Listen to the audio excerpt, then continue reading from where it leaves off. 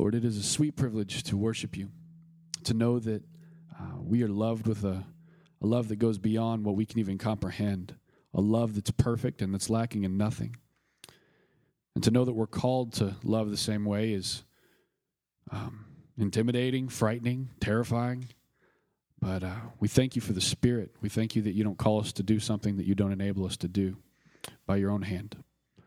Lord, I pray that you would focus our hearts, our minds, to not be focused on the things here, but on the things above, so that we can rightly see what's here.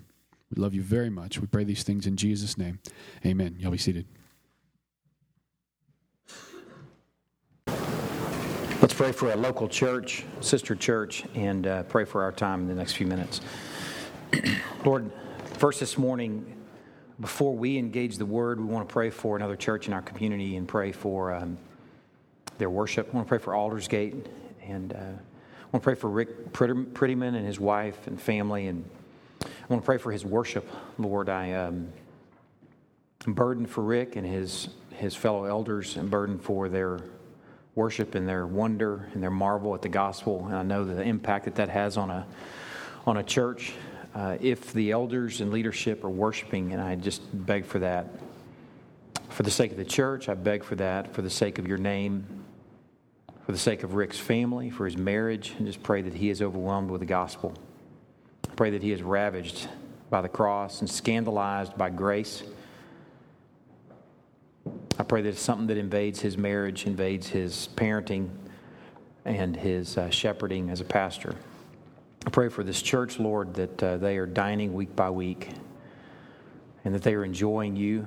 I pray that you'll guard them as you'll pray that you'd guard every church in our community from a moral message that's void of the cross or that just implies the cross as sort of a given. Lord, I pray that we never imply something that's so amazing. I pray that you will guard Aldersgate and guard Crosspoint and guard the other churches in this community from ever leaving that unsaid, but that week by week we can make a beeline to the cross, exposing the riches of this story, exposing the wonder of a Lord who took on flesh and lived a sinless life and died in our place, took our punishment, and is now seated as a victor at your right hand, risen. Lord, I pray that that's what fuels our parenting, what fuels our work. I pray that that's what fuels Tuesday, an ordinary Tuesday, and every other day in between. Lord, I pray that that's what's fueling our time that we're about to spend together this morning. I pray for your truth to be on display. I pray that you'll guard my mouth and these ears from opinion and speculation, but that we can lay our lives bare to the truth, exposing truth, shaping work of the Word. As truth is shaped in our lives, we walk away truth bearers, truth proclaimers, and worshipers. We turn this time over to you. In Christ's name we pray. Amen. If you would, turn to 1 Timothy chapter 2. I'm not going to have you look at that yet, but I want you to be at the ready. I have a title for the message. It's not in the bulletin. Biola presses me for a title on Tuesdays, which, man, I can't give that on Tuesdays. I have a tough time giving that on Sunday. Titles are hard. I love good titles, but I do have a title for this message. The title is Do Not Hinder the Little Children. And it comes from this passage, not the passage you're turning to, but it comes from the passage I'm about to share with you in Matthew chapter 19. It says, Then children were brought to him that he might lay his hands on them and pray. And the disciples rebuked the people. Don't bring those kids around here.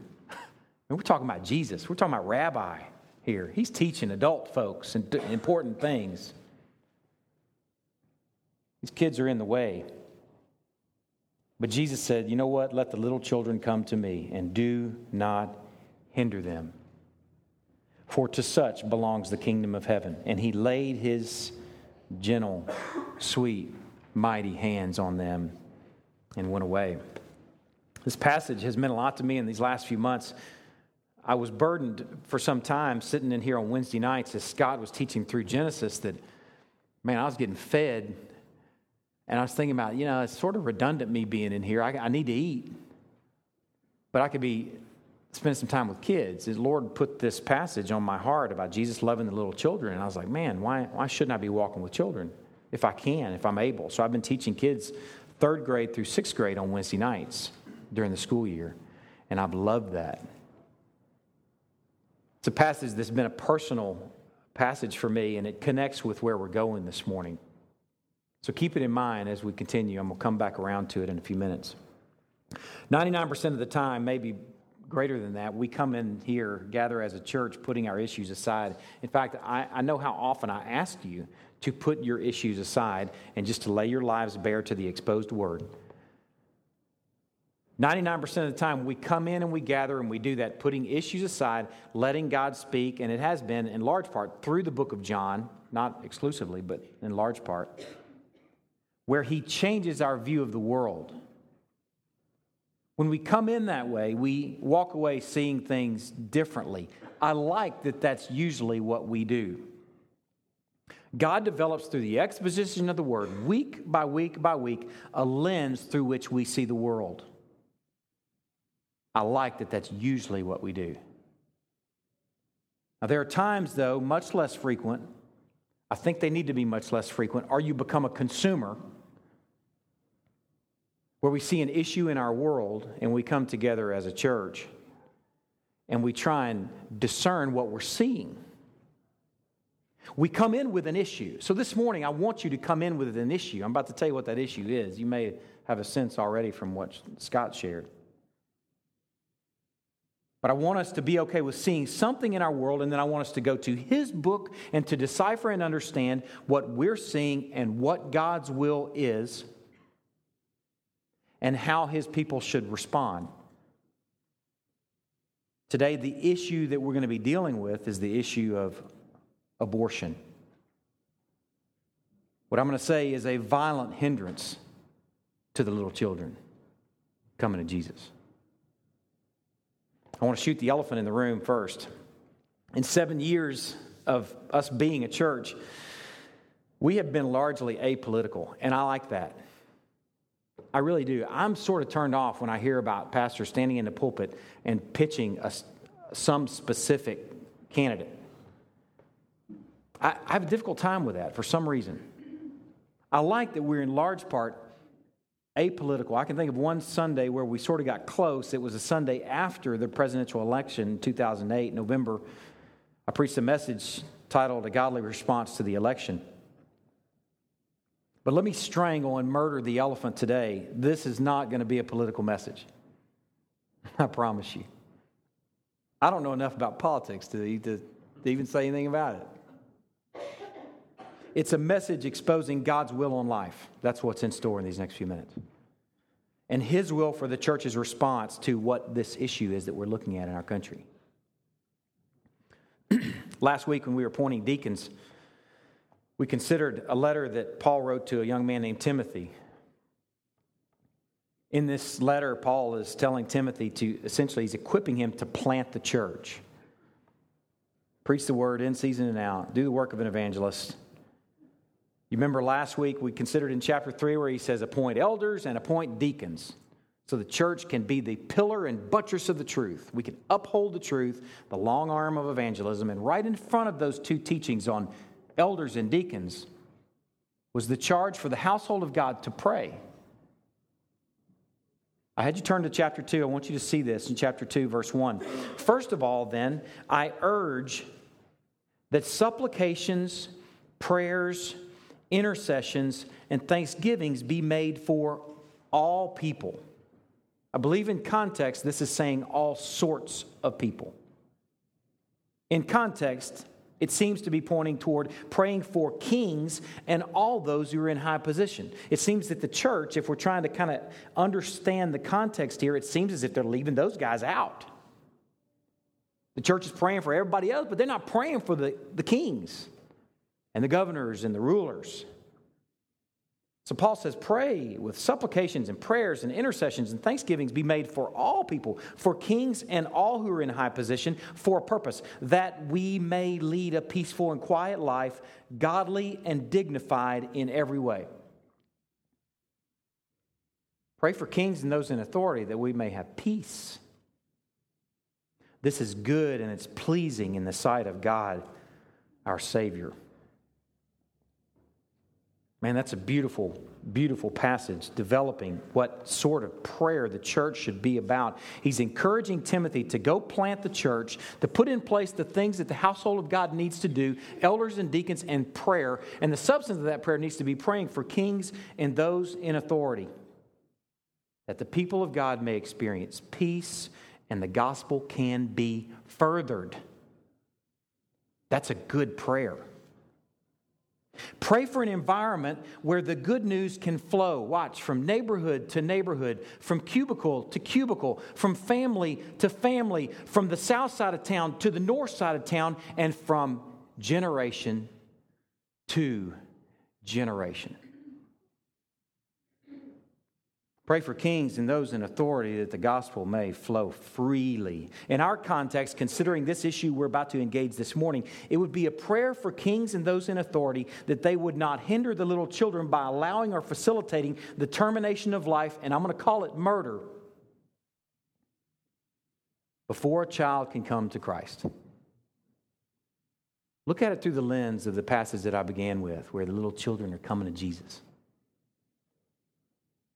Consider how Jesus rebuked those who said, get those kids away from Jesus. He's too busy for that. He says, no, let them come to me.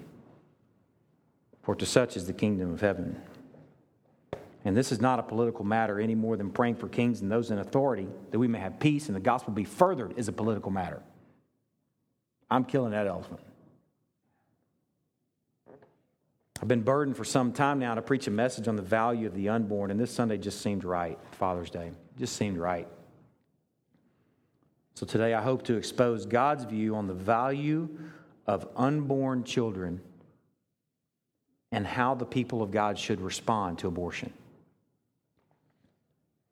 Let me develop the problem a little bit.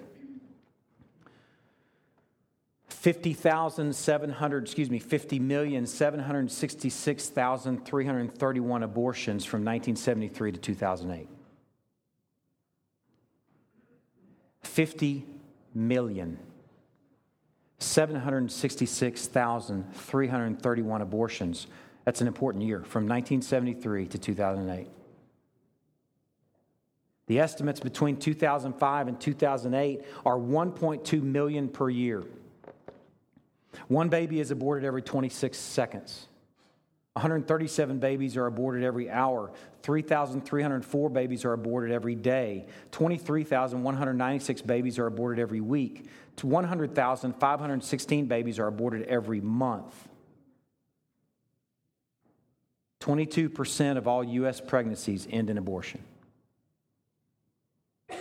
22%. 47% of women who have abortions identify themselves as Protestant. That's us. 47%. Women report having abortions for the following reasons. 74% say having a baby would interfere with work, school, or other responsibilities. Yeah. 74% say that. 73% say they can't afford a baby. 48% say they don't want to be a single parent. Been going back and trying to research how this happened, how we got to where we are. And I feared that in 1973, in January, that the church was snoozing. It hadn't always been snoozing, though. I'm going to read an excerpt from one of our textbooks at home. The kids are studying. It's from a chapter called The Unaborted Socrates from a book that's called Omnibus. It sort of synthesizes biblical and historical and social issues. And here's an excerpt from this chapter. Dealing with a history of abortion. It's not a new thing. You need to know that. It's ancient. In fact, Jonah didn't want to go to Nineveh, not because he was just being obstinate, because he hated the Ninevites. Because when the Ninevites ravaged the town, they would kill the pregnant moms and their babies. That's why Jonah didn't want to go to Nineveh. It's ancient.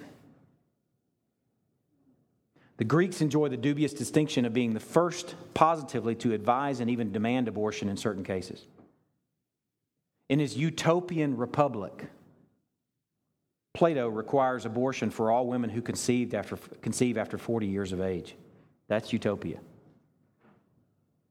Despite believing that the unborn child was a living being, Plato considered the state's ideals and needs more important than the life of the unborn child. Not an issue not seen in his life. Rome fared no better. You know, the Roman Empire came after the Greek Empire, Greco-Roman time frame. Rome fared no better than the Greeks as a protector of the unborn. In Rome, abortion and infanticide increased over the centuries, and by the 1st century BC was widespread. Now listen to this. Only through the growth and influence of Christianity in the empire did Rome eventually outlaw abortion. That's encouraging. That ought to give us some hope. During the first 3 centuries of the church, the Christian witness against abortion was strong and virtually unanimous. That witness concentrated on 3 important things. The unborn in the womb is the creation of God. Secondly, abortion is murder. And third, God's judgment is on those guilty of abortion. That's the third thing that the church pronounced. I'm going to deal with that later. The earliest Christian writings after the New Testament, such as the Didache, Epistle of Barnabas, and Apocalypse of Peter, uniformly prohibit and condemn abortion and infanticide. The first church body to enact punishment for abortion was the Council of Elvira in AD 305. Now, this is our story. Don't be so Western that you're like, that's irrelevant historical stuff. Blah. This is the church's story, and listen to what has happened in the church. 19 bishops from all over Spain met to decide several important issues, including punishments for abortion. A larger council of Ancria met in 314 AD in Asia Minor and similarly enacted punishments for abortion. During the 4th and 5th centuries, 5 major church fathers, these are fathers of our faith, Basil, Jerome, Ambrose, Augustine, and Chrysostom, condemned abortion, and the church's position against abortion was settled for the next 1,500 years. All of Christendom condemned abortion and infanticide until very recently. On the heels of succumbing to the Darwinian evolution myth, much of Europe, in an advanced stage of apostasy, first legalized abortion in the latter half of the 20th century. America soon followed, succumbing in 1973 with the legalization of abortion by the Supreme Court. This is where I'm convicted. You know, Daniel, one of the things I enjoy about Daniel is he prayed, asked for forgiveness for what his forefathers had done. He had a view to the big story. Not things that he'd done personally, but he was convicted about how the nation of Israel had good king, bad king, good king, bad king, good king, pre-Babylonian exile. And when he prayed for the big picture. Listen to this. The church was so weak and indifferent that to its everlasting shame, not one major evangelical church, institution, or spokesman publicly opposed or condemned the Supreme Court's decision at the time. In 1973, the church was snoozing. It took many years for a small minority of the church to begin serious opposition to the now entrenched abortion industry. In 1973, Roe versus Wade was passed right down the road in Dallas. Did y'all know what happened in Dallas? I've been so ignorant. I told you I'm just apolitical sort of in general. I vote, but I'm just not really tuned into all that. This week I read Roe v. Wade for the first time, the decision. And it happened in Dallas? The buckle of the Bible Belt? Right here at our doorstep in 1973. And the church did not make a statement or resist it. While people really, I'm going to say, conspired to legalize infanticide, and while we know that Jesus loves the little children, the church wasn't paying attention. In January 1973, the Supreme Court of our United States excluded unborn children from the protection of the 14th Amendment, which says, no person shall be deprived of life without due process of law. Essentially, our Supreme Court said unborn children aren't persons.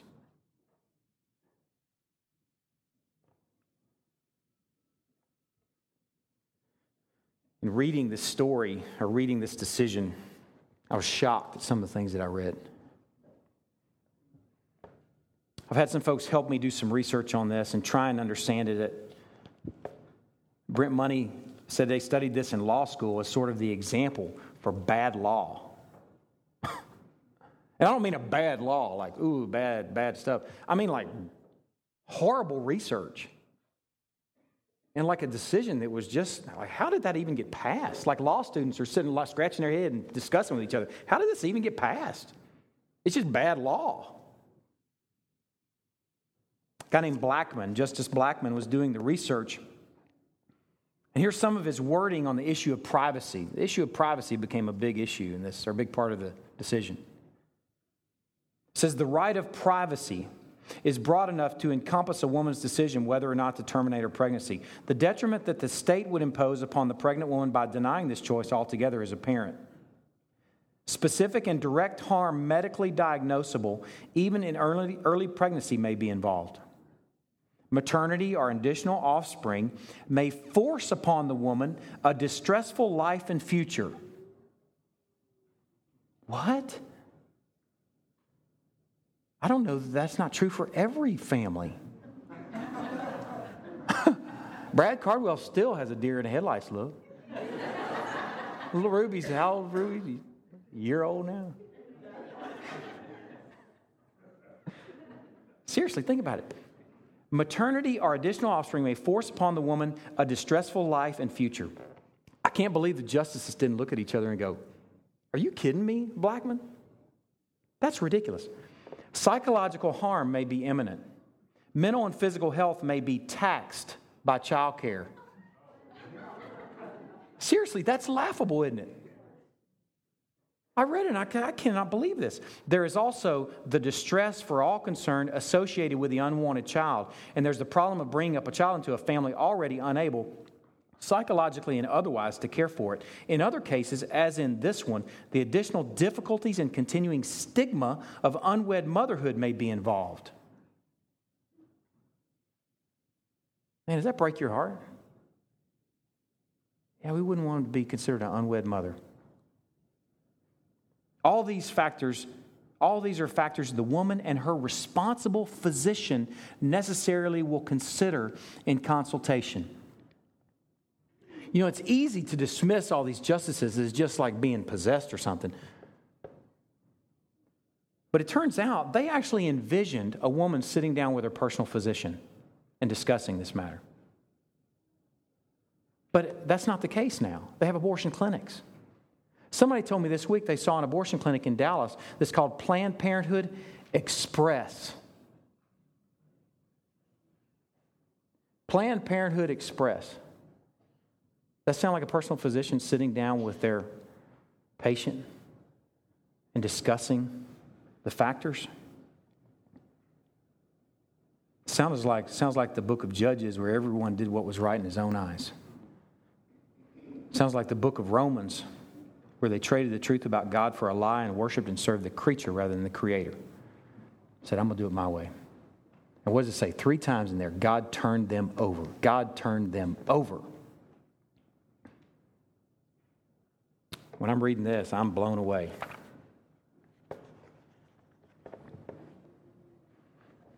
Something else that Blackman offered in his research said it should be sufficient to note briefly the wide divergence of thinking on this most sensitive and difficult question. There's always been strong support for the view that life does not begin until live birth. Okay, just this statement, and here's the evidence that he gives. This was the belief of the Stoics. Oh, that's helpful. A 2,300-year-old philosophy.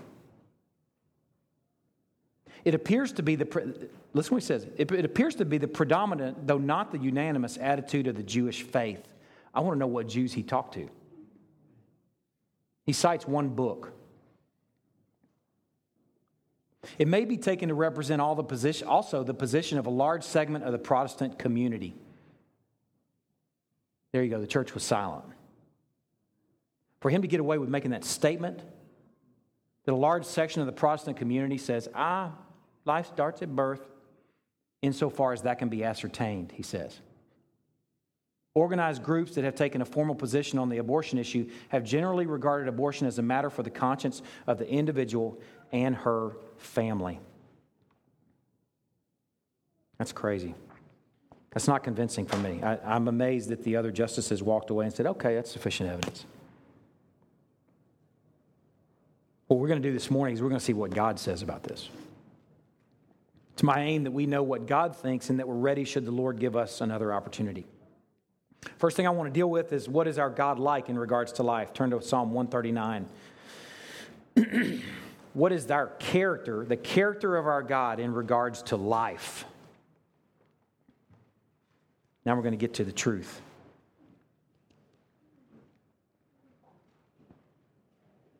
Psalm 139. I need to prepare you too, as you're turning to Psalm 139, I have 4 or 5 passages that I want you to turn to this morning.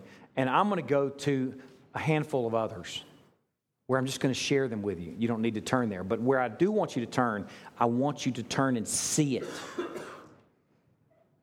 I want you to see that this is Bible-driven, not opinion-driven. It's easy to share opinions on anything. But what we're doing this morning is we're seeing what God has to say. You need to see my reference. Psalm 139, we're considering the character of our God in regards to life. Psalm 139, O Lord, you have searched me and you've known me. You know when I sit down and when I rise up. You discern my thoughts from afar. Not a fire. You search out my path and my lying down and are acquainted with all my ways. A couple weeks ago, we were on an elder retreat at the Cardwell's Lake House. And I think it was Scott that read Psalm 75. And there's a phrase in there that says, your name is near. And that's just been sticking with me, the character of our God, that his name is near. And I don't know if that means that Yahweh, his name is just nearby, or if it means that his name, he's got another name in addition to El Shaddai and Yahweh and all these other names. His name is near. But think about his character as I continue. Even before a word is on my tongue, behold, O Lord, you know it altogether because you're near. You hem me in behind and before and lay your hand upon me. Such knowledge is too wonderful for me. It's high. I cannot attain it. Where shall I go from your spirit? Or where shall I flee from your presence? If I ascend to heaven, you're there. If I make my bed in Sheol, you're also there. If I take the wings of the morning and dwell in the uttermost parts of the sea, even there your hand shall lead me, and your right hand shall hold me. If I say, surely the darkness shall cover me, and the light about me be night, even the darkness is not dark to you. The night is bright as the day, for darkness is as light with you. You formed my inward parts. 12 years ago, 13, coming up on 13, I was teaching a Bible study class for young couples in South Carolina. I was teaching Psalm 139. And little did I know that the Lord was preparing us for the birth of our firstborn, who, along with our secondborn, are visually impaired. Little did we know that we were being prepared, that God knits them together in the womb. And that God doesn't make mistakes. And that God is near. You formed my inward parts. You knitted me together in my mother's womb. He's near. I praise you, for I'm fearfully and wonderfully made. Wonderful are your works. My soul knows it very well. My frame was not hidden from you. We connected that. Their eyes were not hidden from him. When I was being made in secret, intricately woven in the depths of the earth, your eyes saw my unformed substance. In your book were written, every one of them, the days that were formed for me, when as yet there were none of them. God's name is near. He's so involved in creation that He ordains who we are before we are. That's God's character in regards to life. Turn to Luke 12.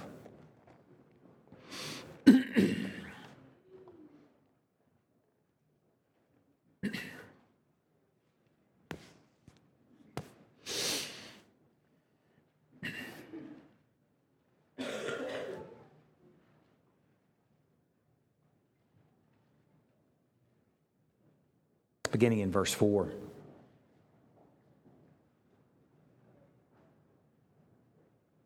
Jesus says, I tell you, my friends, do not fear those who kill the body, and after that have nothing more that they can do. But I will warn you whom to fear. Fear him who after he has killed, has authority to cast into hell. Yes, I tell you, fear him. Are not 5 sparrows sold for 2 pennies? And not one of them is forgotten before God. Why, even the hairs of your head are all numbered. Fear not, you are of more value than many sparrows. Hairs being numbered and sparrows being known. I don't know what kind of birds these were, but they make me think of Chi-Chi birds. When I was growing up, the little sparrows around our area down in central Louisiana, we call them Chi-Chi birds. I still remember the one that I shot in the head with a BB gun when I was 10 years old. I shot him right in the head. I felt so bad about it. That's why I can still remember it.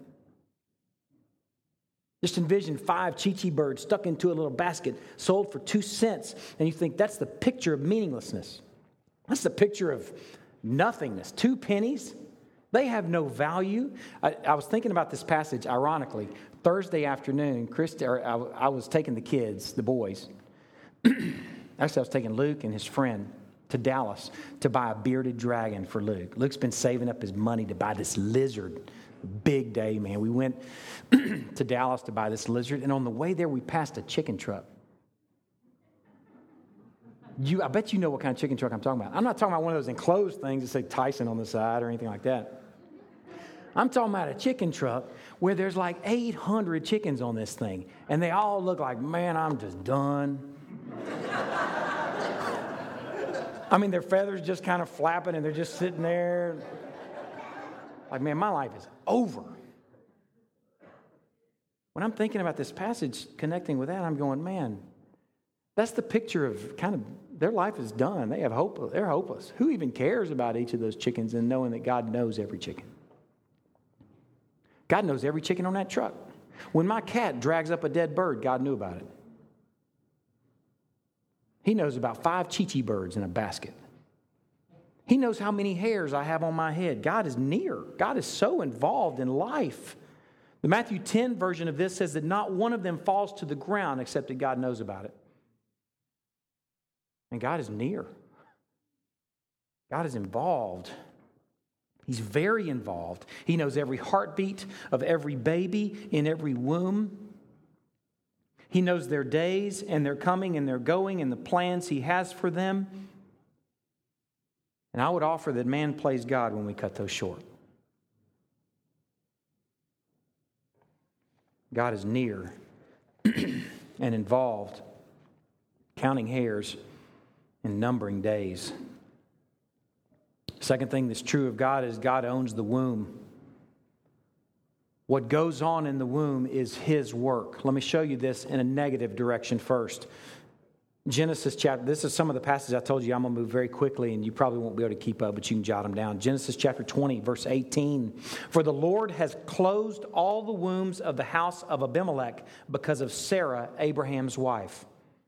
This is the second time that Abram was a knucklehead, where he went into a foreign land and he said, tell him that you're my sister, which was half true because she was his half-sister.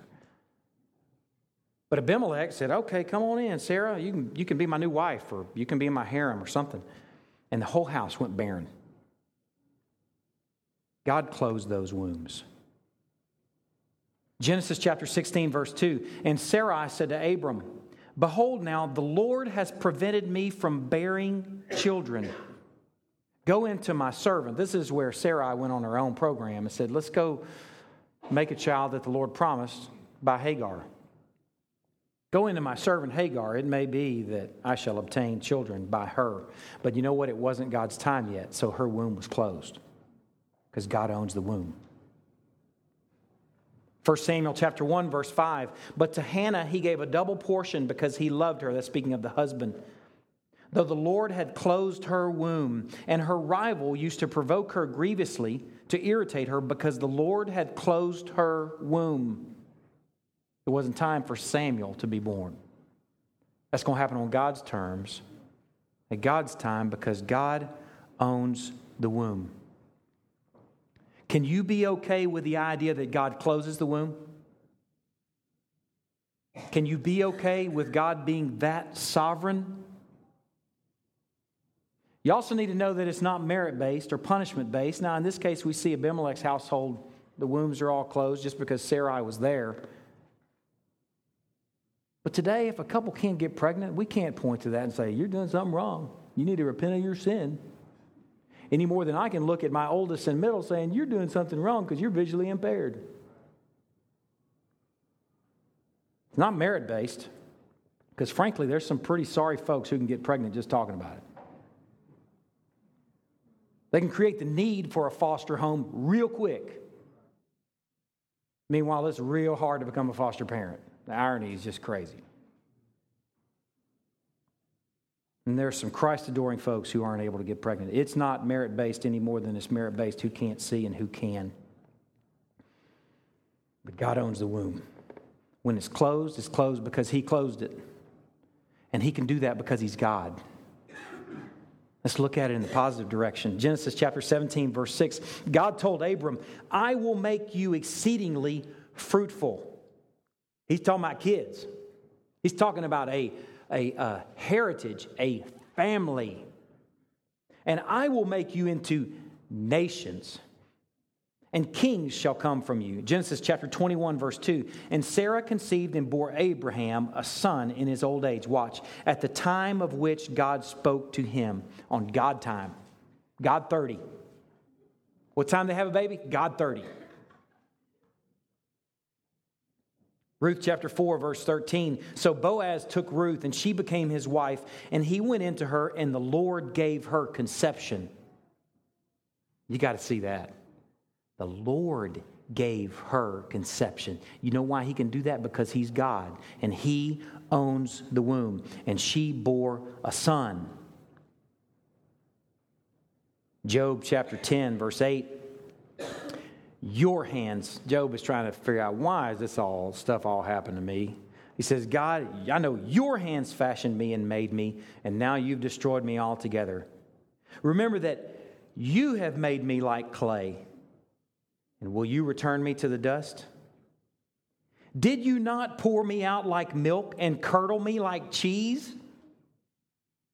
That's like saying, didn't you cook me? You remember when you baked me? You clothed me with skin and flesh, and you knit me together with bones and sinews. You have granted me life and steadfast love, and your care has preserved my life. God can do that because He owns the womb. Psalm 100, verse 3, know that the Lord, He is God. It is He who made us, and we are His. We are His people and the sheep of His pasture. I don't know where Justice Blackman got his research, but you want to know what the Jewish thought is on life? Those are all very Torah passages. Every single one that I just shared with you are Old Testament passages. He didn't talk to a good Jew, I fear. God is near, and God owns the womb. And God says, thirdly, what's going on in the womb has great value. Here's the next passage I want you to look at. Exodus 21. This is such a key passage.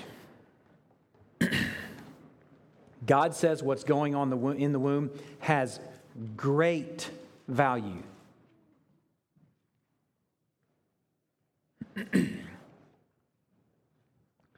This passage is going to get at the question, where does life begin? Where does it say in the Bible that life begins at a certain point? Exodus chapter 21, verse 22. When men strive together and hit a pregnant woman. Okay, don't envision a couple guys like really working hard at work. We're striving at our jobs. This is a kind of ancient way of saying when they're wrestling and duking it out. We're talking about physical, two dudes going after each other. Like WWF or whatever it's called now.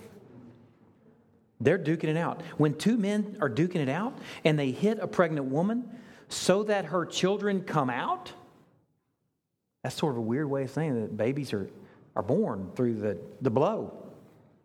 But there's no harm. The one who hit her shall surely be fined, as the woman's husband shall impose on him, and he shall pay as the judges determine. So he's going to pay for bumping into her and those babies coming out early, although everything came out okay.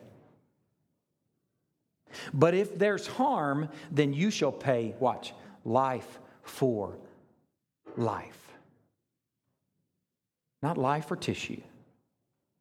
Not life for fetus. Not life for an inconvenience. Life for life. Eye for eye. Tooth for tooth. Hand for little bitty tiny hand.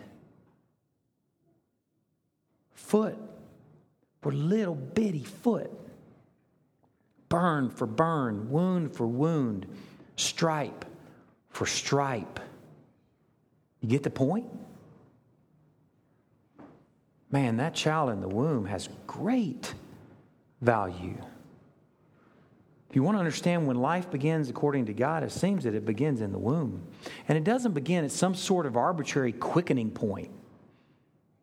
That's what some of the language has been and some of the stuff I've read. This arbitrary point where the baby quickens. What is that? Or where they're viable. It begins life for life. There's no qualification there. I believe biblically it shows the picture of life beginning at conception. It's at conception that an egg is fertilized. It's at conception that 23 chromosomes from daddy connect with 23 chromosomes from mommy. And at that moment, the complete genetic code for that little rascal is established for life. At that moment, if he has blonde hair or if she's tall, is determined at conception. Every protein that they ever produce or don't produce, everything they will ever see or be able to see or not be able to see is determined at that moment. At conception, it's all there. Listen to this. This is from Dr. Jerome Lejeune from France. Really. Professor of fundamental genetics at the University of René Descartes. Sort of ironic if you know how I feel about René Descartes. He says at 2 months of age, a human being is less than 1 thumb length from the head to the rump. He would fit at ease in a nutshell. But everything is there. Hands, feet, head, organs, brains.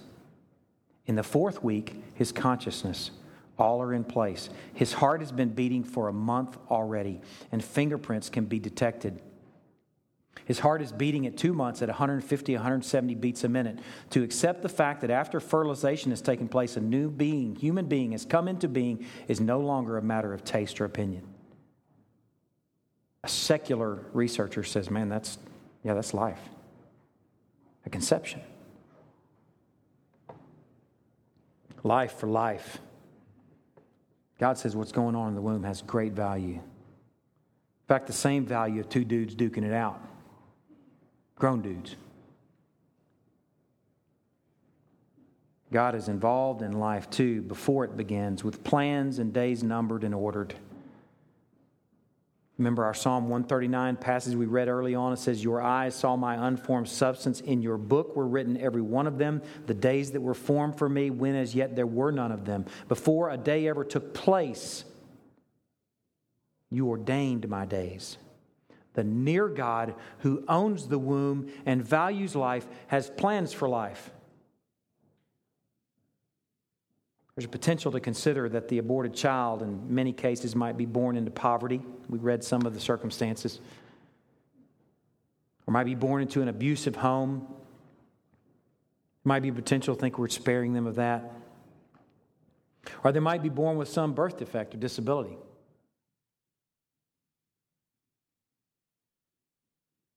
There's potential to think that these lives aren't valued like the Psalm 139 life.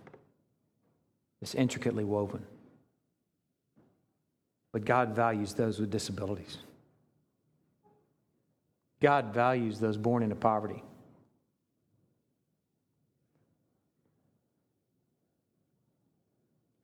He valued a blind man in John chapter 9.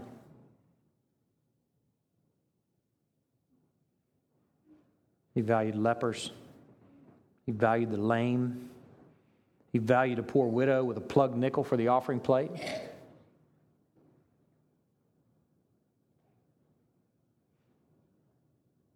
Reading my Bible, it looks like he loves poor people. It's like he loves the needy and the dependent.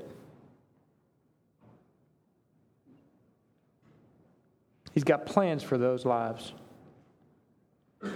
Those little needy, dependent lives are such a sweet context for grace and mercy of the life-transforming work of the blood of Jesus. My dad is one of those kind of men that has gone door to door, knocking on doors, telling people about Jesus, man. He loves to share Christ with folks. He tells a story of a visit that he had with a couple where both were in wheelchairs. The wife could speak, and she was lucid, but she was completely quadriplegic. I guess she could move the wheelchair with the motorized thing. The husband had no movement, and as far as they knew, was not lucid. Dad tells a story about sharing Christ with them,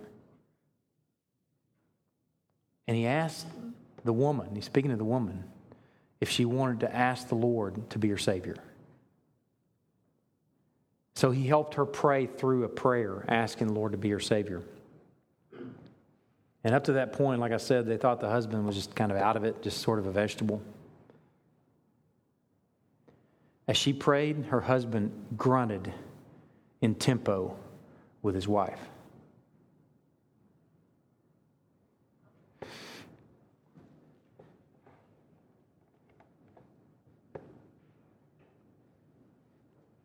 He's got plans. He's got plans even for those.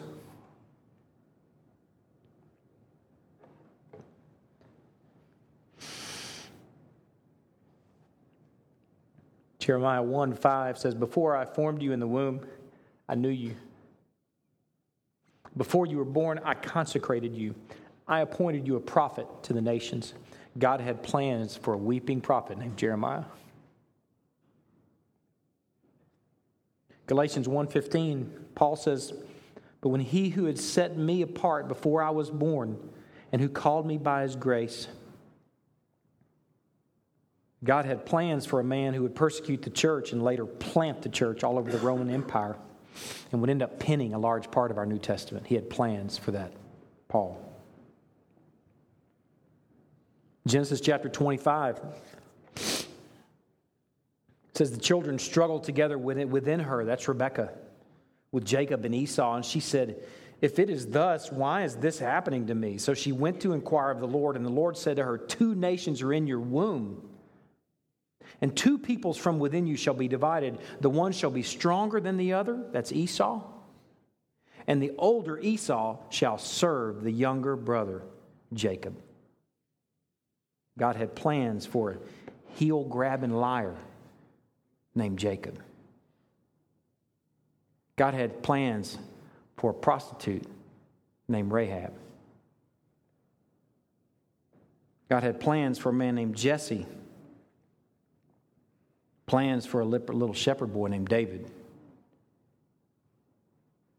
God had plans for a boy born to Bathsheba named Solomon. He had plans for a poor carpenter named Joseph and plans for a peasant girl named Mary. He had plans in the fullness of time to send his son into the world with the likes of this motley lineage, any of which would fit right into that description of why bother with those guys? Distress, poverty. God had plans before he ever said, "Let there be light." You see that? A God who's near and owns the womb, who values the life of the unborn, has made plans and ordained days. What severe, severe judgment is in store for those who interfere with his work and hinder the little children. Severe judgment. If they live and die unrepentant. Briefly, I want to offer 5 things the people of God are to do. First of all, we are to pray. You remember the 1 Timothy 2 passage? Pray for kings and those in authority. There would be time of peace where the gospel, the kingdom can be furthered peacefully from neighbor to neighbor, cubicle to cubicle, family to family, from generation to generation. Pray. We as a church should be praying about this. We should be praying for those in authority, praying for justices, praying for presidents, praying for governors, praying for all of our local officials. Secondly, we should foster and adopt. James says that it's pure and undefiled religion to care for orphans and widows. So the church should create such an inviting environment for a woman that even considers it a bother. This life is just sort of a bother to my plans. But they see the church as such an inviting place. Like, man, I'll have this baby and place them there. Man, we ought to be keeping CPS busy. Or maybe keeping CPS employed. They know where to take the kids. The last course we went through with CPS, Christy and I, and with some other couples in our church, are going through the process for fostering and adopting right now. Lady told us that there's a church in town that just, man, they fill up their classes. The Johnson Street Church of Christ. Praise God. Go Johnson Street. Man, the people of God ought to be busy fostering and adopting. If we're too busy to do this, then we're too busy to do what God says is pure and undefiled religion. We just got to slow down. Third, vote as if you're not voting. I'm going to qualify the second part of that, but let me speak to the first part first. Vote. This should be a clear issue that defines how you vote or decides how you vote. I'm not going to name any candidates or anything like that. I'm just not going to do that. I have no desire to do that. But let me tell you this, whatever a man or woman may promise or offer, if he's okay with or furthering the taking of lives of unborn children, that should be a definite no. In the Marine Corps, we had these things, this criteria that we had to go through before we could launch a Zodiac boat out in the middle of the night off of a mothership and go do a raid. They were called go and no-go criteria. And the number one go and no-go criteria was sea state. If the sea state was too crazy, you could all drown. You'd never get to the shore. So it was a go and no-go criteria. It was a no-go if the sea state was a certain place. And I'm going to offer to the people of God, this is a no-go if someone says this is okay. And there's the potential to say, well, man, it's just a local election. You know what the precursors are to the national elections? Local elections. You know what the offices are that happen before the big offices? The little offices that seem to not make a difference and have any real significance on this. And you know who influences these guys? These guys. If it's a city councilman, I would encourage you to ask them or find out where they stand on this issue. It's a go or no-go criteria. If you vote for someone who says this is okay, I would offer that you're in cahoots with where they stand. I don't want to be in cahoots with that business. Now, why as if you're not voting? I told you I'd explain that qualification. It means that you know that no one holds any office except by permission. Any office. God never sleeps. He doesn't snooze. He wasn't snoozing in 1973. The church may have been, but God wasn't. If someone is elected to office who is a proponent of abortion, you can know that God wasn't snoozing and Satan didn't win anything. Satan has already lost everything. And Satan does not scratch his behind except for permission from the living God. Man, put Satan where he's supposed to be. Should we be conscious of him, aware of him? You bet. He prowls around like a roaring lion, but he does nothing except by permission. So if somebody's elected to an office that is a proponent of this, please don't do the sky is falling, hopeless thing. Man, people of God never lose hope. We've already won. Can we be brokenhearted? Yeah. But don't lose hope. We can't lose hope in a God who we know is near. Fourth thing is we need to serve. Ministries like the Woman's Heart Pregnancy Clinic is a great place and great way to serve.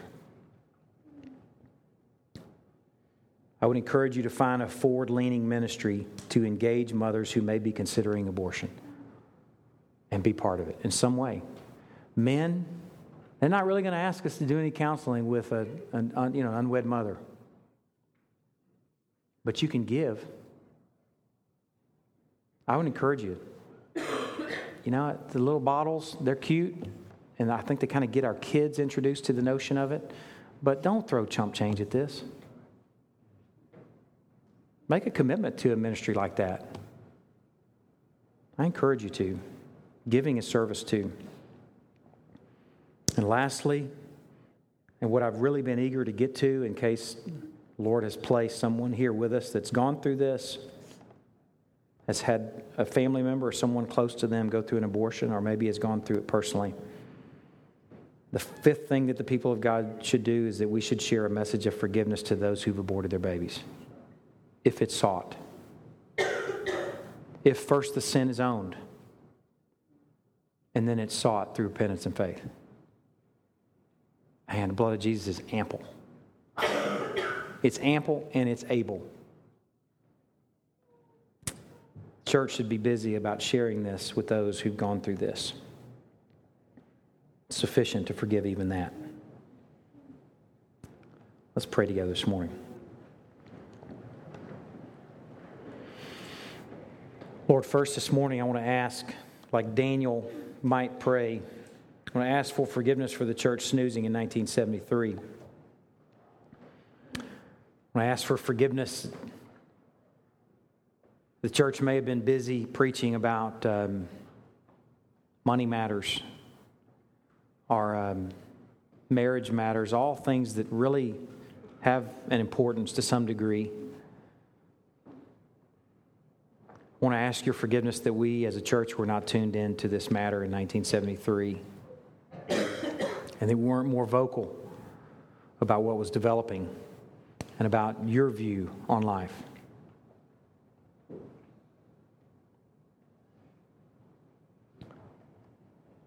Secondly, Lord, I want to pray that the gospel can flow from neighborhood to neighborhood, from family to family, from cubicle to cubicle, from generation to generation.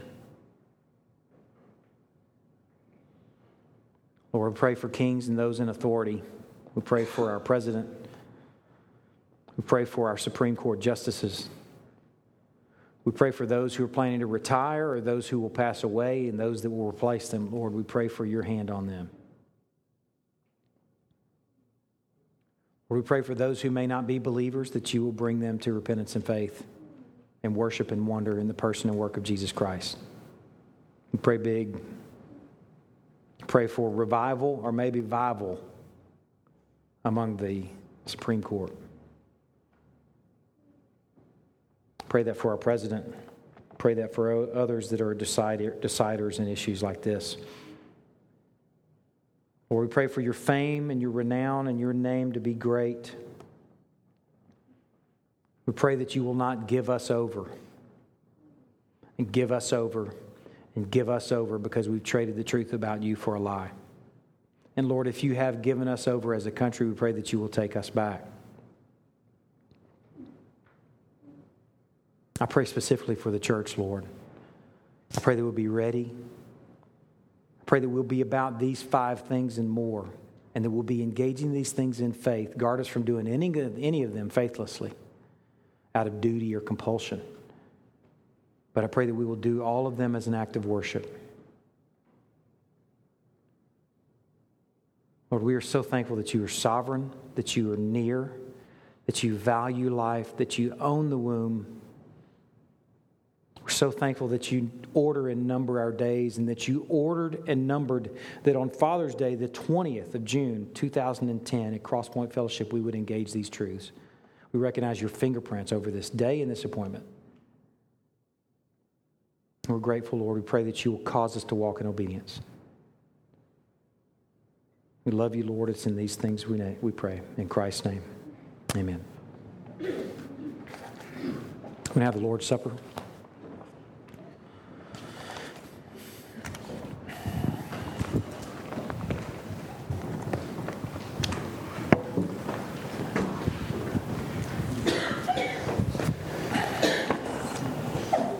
I kind of stumbled on a scene in a movie, and I didn't really see what went on beforehand and what had led up to it, but there were 2 friends. It appeared they'd been friends for some time, and one was sharing with the other that they had the early onset of Alzheimer's. This was an older lady, and she was sharing this with her friend, and something really struck me that she said to her. And it was just a moment. I just kind of flipped by it. But she said, when I start forgetting, will you help me remember? And I thought about that in relation to what we do. We've been doing this every Sunday now for some time. And it's something I think we're called to do really as often as we dine, really. And I think about that with my family. When we sit down to eat, there's an opportunity there to give thanks, to remember. And how do we do that? I started to think, how do we do that? How do we help one another remember when we may forget? We've already been doing it so far this morning. We sing praises to our God and our King. I'm thankful, Clint. Jesus paid it all. It's hard to believe, but hallelujah. Oh, that he loves us. Thank you, Ben, for the reminder in Scripture, God's Word. I think we remind and we help each other as a body remember when we share the Word. 1 Peter chapter 1, verse 3 says, Blessed be the God and Father of our Lord Jesus Christ, according to his great mercy. He has caused us to be born again to a living hope, to the resurrection of Jesus Christ from the dead, to an inheritance that is imperishable, undefiled, and unfading, kept in heaven for you, who by God's power are being guarded through faith for a salvation ready to be revealed in the last time. In this you rejoice, though now for a little while, if necessary, you've been grieved by various trials, so that the tested genuineness of your faith, more precious than gold that perishes, though it is tested by fire, may be found to result in praise and glory and honor at the revelation of Jesus Christ. And when the hour came, he reclined at the table, and the apostles with him, and he said to them, I have earnestly desired to eat this Passover with you before I suffer.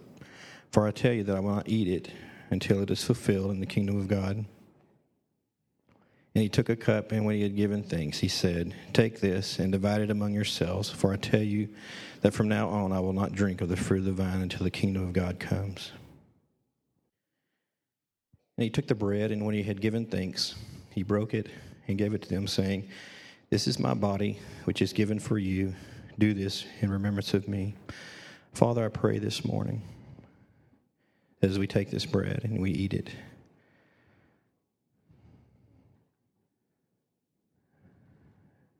Father, that we would do so in remembrance of Christ, the power of your resurrection, the gift of eternal life, his body broken for us. In his precious name we pray. Amen. And likewise the cup after they had eaten, saying, This cup that is poured out for you is the new covenant in my blood. But behold, the hand of him who betrays me is with me on the table. For the Son of Man goes as it has been determined, but woe to the man by whom he is betrayed. A little further than I wanted to read. This cup that is poured out for you is a new covenant in my blood. Father, we thank you for the blood of Christ. Father, we're thankful that we can be washed white as snow.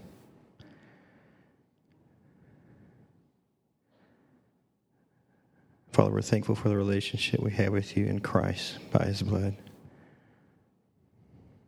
Sin has been overcome.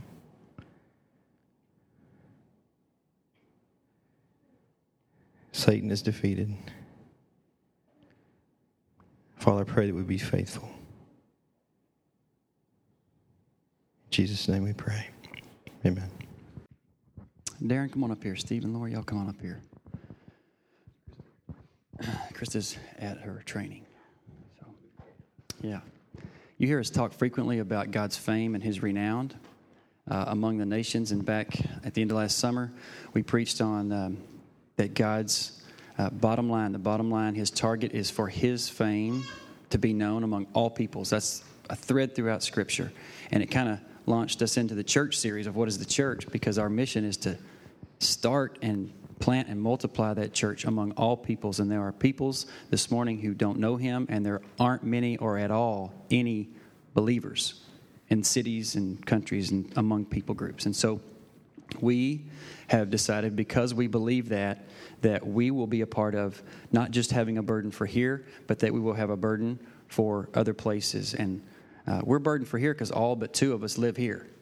We have two families that don't live here that are doing just that. And we also have a burden for other places where the work, the ministry of the church is weak or non-existent. Darren Sapp is headed out tomorrow to do orphan care. He has started an orphan care ministry. He's going to Ghana to help and strengthen the church there, take care of orphans. He has invested personally, but you need to know that you are sending Darren. Okay, we are sending Darren, and we are invested in this. We do this so that you will know and be reminded of what he's taken off to do, so you can be praying for him. Pray for orphan care in Ghana.